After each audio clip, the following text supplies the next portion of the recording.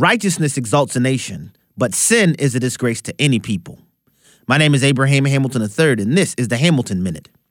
The prophet Isaiah diagnosed the condition of the rebellious nation of Judah prior to its conquest and exile by Nebuchadnezzar in chapter 59 of his book. He explained that Judah's transgression separated the nation from Yahweh. Due to Judah's sinfulness, truth had fallen in the streets. The consequences for their rejection of truth was that lawlessness abounded. Similarly, truth has been rejected in our nation. Abundant lawlessness is the consequence for a nation that has turned away from the Lord. Repentance is what is needed in our nation, starting in the church. Righteousness is what exalts a nation. Listen each weekday from 5 to 6 p.m. Central for the Hamilton Corner with Abraham Hamilton III, public policy analyst for the American Family Association.